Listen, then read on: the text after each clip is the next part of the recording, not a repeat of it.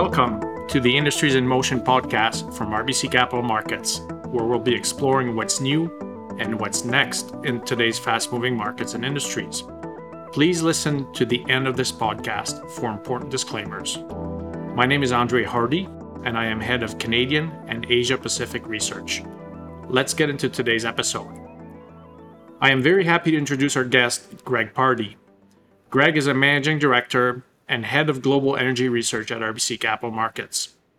He leads a team of more than 30 professionals in Canada, the United States, Europe, and Australia who cover energy and utilities companies.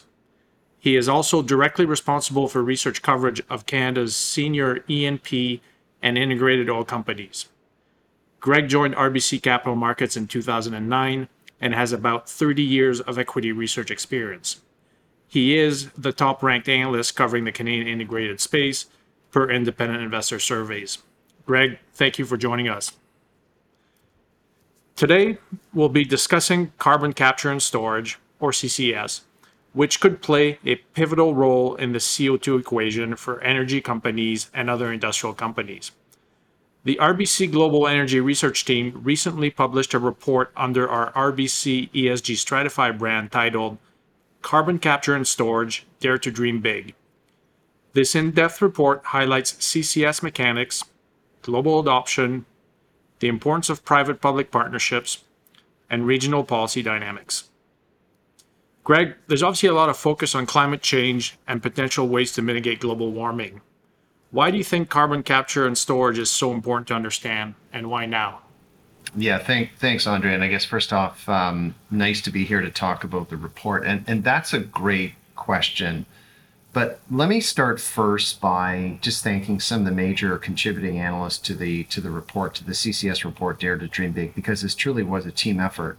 Luke Davis, Al Stanton, Victoria McCulloch, Megan Shipman, Gordon Ramsay, Biraj Borkataria, and Scott Hanold all played key roles. And it truly was a report in which no single analyst is a master of all topics. But fundamentally, we believe the global energy transition to a low carbon state over the coming decades, it's going to require multiple pathways to get there. So when we look at carbon capture and storage, or CCS for short, as you referred, we see this as a major highway in that equation for a couple of reasons. The first is the technology has been around in various forms for decades. So we look upon the technology risk as relatively low. And second, it can be implemented within reasonable timeframes, say 5 to 7 years from paper to practice. So when you sum it all up, we think this is a very practical approach to cut emissions in quick order. And I think what's ironic is that while fossil fuels are seen as the main CO2 source, many of the capture skills reside within oil companies. They hold most of the capture patents, and the companies have the core skills required for gas transportation and storage. So they're key players in this overall equation as well. You know, we decided to publish that in-depth report now because we think there's considerable political momentum, obviously globally, behind climate change. You can't open the papers without seeing something on climate change in general, but also CCS. And we believe that this is going to translate into private and public investments as it already is. So help us understand, Greg, the mechanics of CCS. Like how is carbon captured? How is it transported? How is it stored? Yeah, let's start with the basics, right? So CO2 is formed, as you know, during the combustion of any fuel containing carbon. So think of coal, gas, biomass, and waste. It's also produced when natural gas is processed, and also arises in the creation of fertilizer, chemicals, cement, and then of course you have energy-intensive industries like steel production. So CO2 is coming at us from a lot of different sources. Now you can think of carbon capture and storage in 3 parts: capture, transport, and then ultimately permanent storage. So the first piece, capture, this is actually the most complex and costly. It involves removing CO2 from the hydrocarbon stream, and that can be done before or after combustion. I think the thing to remember here is that capture costs tend to fall as CO2 concentration rises. That CO2 is then cooled and compressed into a fluid state, and that's done to reduce volume. and then it's transported to a storage site. Now, this is generally via pipeline, like natural gas, but it could also certainly involve ships and other form of transport in some regions. The last piece of the equation is the most important. Permanent underground storage involving depleted oil and gas reservoirs or saline aquifers. Now, I'm simplifying things here, but hopefully that creates a clear picture. Yeah, that's certainly helpful. Thank you. Great overview. CCS seems like a pretty realistic solution to the CO2 challenge, but adoption has been fairly limited so far. Why is that? Yeah, it's a real conundrum, and you're absolutely right. Adoption, in fact, has been quite limited. So we count 26 CCS projects worldwide capturing about 37 megatons per annum of CO2. That is less than 0.5% of global CO2 emissions. And we think this has everything to do with Economics 101 and essentially reflects inadequate penalties in the form of low carbon prices, but also inadequate incentives in the form of just low offset credits. And as a result, this has led to large emitters electing to vent CO2 emissions directly into the atmosphere over time. So you say there are only 26 projects worldwide so far. In what countries has CCS been more effective and why? Yeah, like so many other things, the U.S. Actually boasts the bulk of CCS projects globally, and that's partly due to its history of gas processing, but also CO2 enhanced oil recovery, or EOR, which began in the 1970s. So CO2 EOR really involves the use of injecting CO2 as a sweeping mechanism to boost recovery of oil over time. You can sort of think of using your garden hose on the driveway when you're trying to clean it up. Interest in the US has also been stimulated by the 45Q incentive tax credit. Now, this is a performance-based federal tax credit that goes to the entities that own the equipment. And so when you look at the US, you've got both a government incentive and a secondary use of CO2 in place, which doesn't necessarily exist everywhere.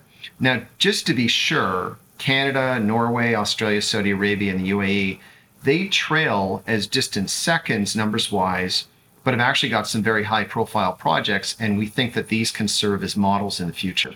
Interesting. Thanks for the color. So what needs to happen for CCS to blossom globally to help tackle climate change? Yeah, I mean, I think this is another great question because you're really getting at the crux of our thesis. And that is that in the absence of revenue drivers involving the secondary use of CO2, when you look at carbon capture storage on its own, it's actually a pretty capital intensive investment with fragile returns that depend almost entirely on carbon prices and government policy. So that's a lot of words, but what this means is that both carrots in the form of incentives and sticks in the form of sufficiently high carbon prices both need to be in place. If you think about it, we're asking large emitters to make huge multi-year investments in CO2 reduction, and this is going to require long-term visibility on carbon levies and also the durability of government policies as elected leaders come and go, especially in a world of shrinking CO2 emissions over time. Right, that makes a lot of sense. You talked about the United States being a leader in CCS. Can you expand on what's going on in other regions? Sure. I think I'd probably highlight two regions, the UK and then Canada. So the UK is undergoing a rapid transition on CCS, and this is really from a standing start, but it has everything to do with their focus on the energy system delivering net zero emissions by 2050. So a little bit of recent history. In April of 2021, the UK's sixth carbon budget requires the country to reduce its GHG emissions by 78% by 2035, and that's versus 1990 levels.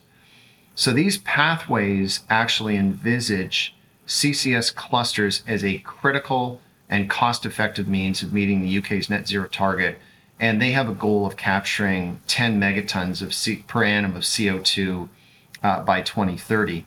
And what's interesting is that when you look at Europe, they actually look at CCS as a facilitator, as it can unlock new industries such as blue hydrogen production and low carbon power. So the UK is really getting on with business here. Canada has adopted a proactive stance vis-a-vis climate change, no question about that, with increasing carbon prices. But we'd look at the sticks being in place, but not necessarily the carrots or incentives. Let me give you some numbers. Just as a reference, then Canada's federal government has established national standards on carbon pricing. $40 a ton Canadian this year, rising to $50 in 2022, and then it'll escalate by $15 a ton per year to $170 by 2030. So essentially, the carbon price in Canada is going to more than triple over 8 years, which is actually quite dramatic. And it has targeted large emitters with outputs of 50,000 tons per year, with individuals receiving offsets via rebates. Now, back in the April 2021 budget, the federal government proposed to introduce an investment tax credit, or ITC, for capital invested in CCUS. And the goal is to reduce CO2 by at least 15 megatons per annum. And that is expected to be in effect beginning in 2022. Now, CCUS in Canada is looked upon as the only currently available technology with the potential to create negative emissions. That's really important. And it will be available across a wide range of CCUS applications. So think of fuels, concrete, and plastics, and blue hydrogen, but not enhanced oil recovery. There was a consultation period, a 90-day consultation period that actually ended in early September. And so we are awaiting details on the shape of that ITC.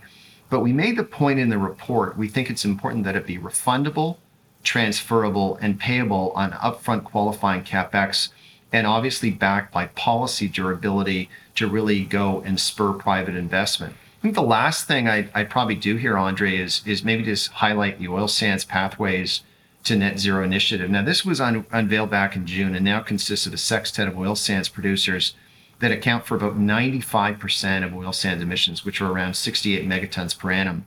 They launched a plan to achieve net zero scope 1 and 2 emissions by 2050. That is expected to cost somewhere around 75 billion Canadian over the next 30 years. And about half that equation actually involves carbon capture storage, capturing emissions up in Fort McMurray and Coal Lake and Christina Lake, and then transporting that CO2 to storage in the Coal Lake region. These are large companies, they're serious, and we know based upon their track record that they can execute. And so we look upon the ITC as kind of the missing piece right now, but one that's really critical to getting shovels in the ground on enabling infrastructure if we're truly serious about the how and cutting emissions, predominantly in Canada. Thanks, Greg. This has been really informative, and I can see why you and our Andrew team are so interested in the future of CCS as part of the CO2 solution in tackling global warming. Thanks a lot for discussing this exciting opportunity with us today. So what else lies ahead in today's ever-evolving markets and industries? We'll be keeping track right here on Industries in Motion. We also ask that you listen to Lori Calvasina's podcast, Markets in Motion, provided by RBC Capital Markets.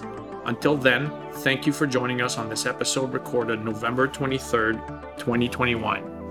And make sure you subscribe to Industries in Motion wherever you listen to your podcasts. If you'd like to continue this conversation, or you're interested in more information, please contact your RBC representative directly or visit our website at www.rbccm.com/industriesinmotion. Thank you very much. This content is based on information available at the time it was recorded and is for informational purposes only. It is not an offer to buy or sell or a solicitation, and no recommendations are implied. It is outside the scope of this communication to consider whether it is suitable for you and your financial objectives.